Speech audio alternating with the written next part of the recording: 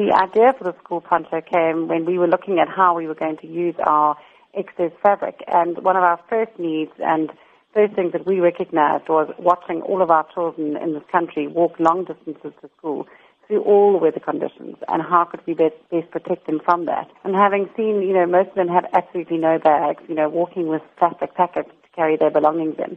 That was one of the first things that we recognized we could try and do, and we would make a backpack. And then the idea of the poncho came with the idea to protect the children from the wet weather conditions. And the poncho doesn't just protect the child, it protects the bag and all the belongings of the child too. How does this project encourage entrepreneurship then? We aim to promote entrepreneurship by offering skills training. And not only that, we also have done a very different way of costing our bags. We basically have decided that we need to ensure that all the sewers earn a living wage and a fair wage. And so we work out how many bags in a day the average sewer could make. Not a professional sewer, but the average sewer.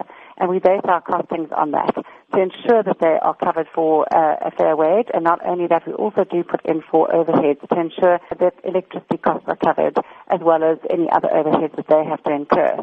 But we do work with community organizations, and that's why we've added that in as well. How environmentally friendly is this project? The environmentally friendly part comes in a number of aspects. First of all, we weave our own fabric here in South Africa. So we have a factory in Pinetown, and we actually make the fabric ourselves. It's then treated specifically for dye sublimation in our plant, where we have a professional chemical engineer who treats the fabric for dye sublimation. Our inks are all natural inks, water-based, so they are unharmful to the environment.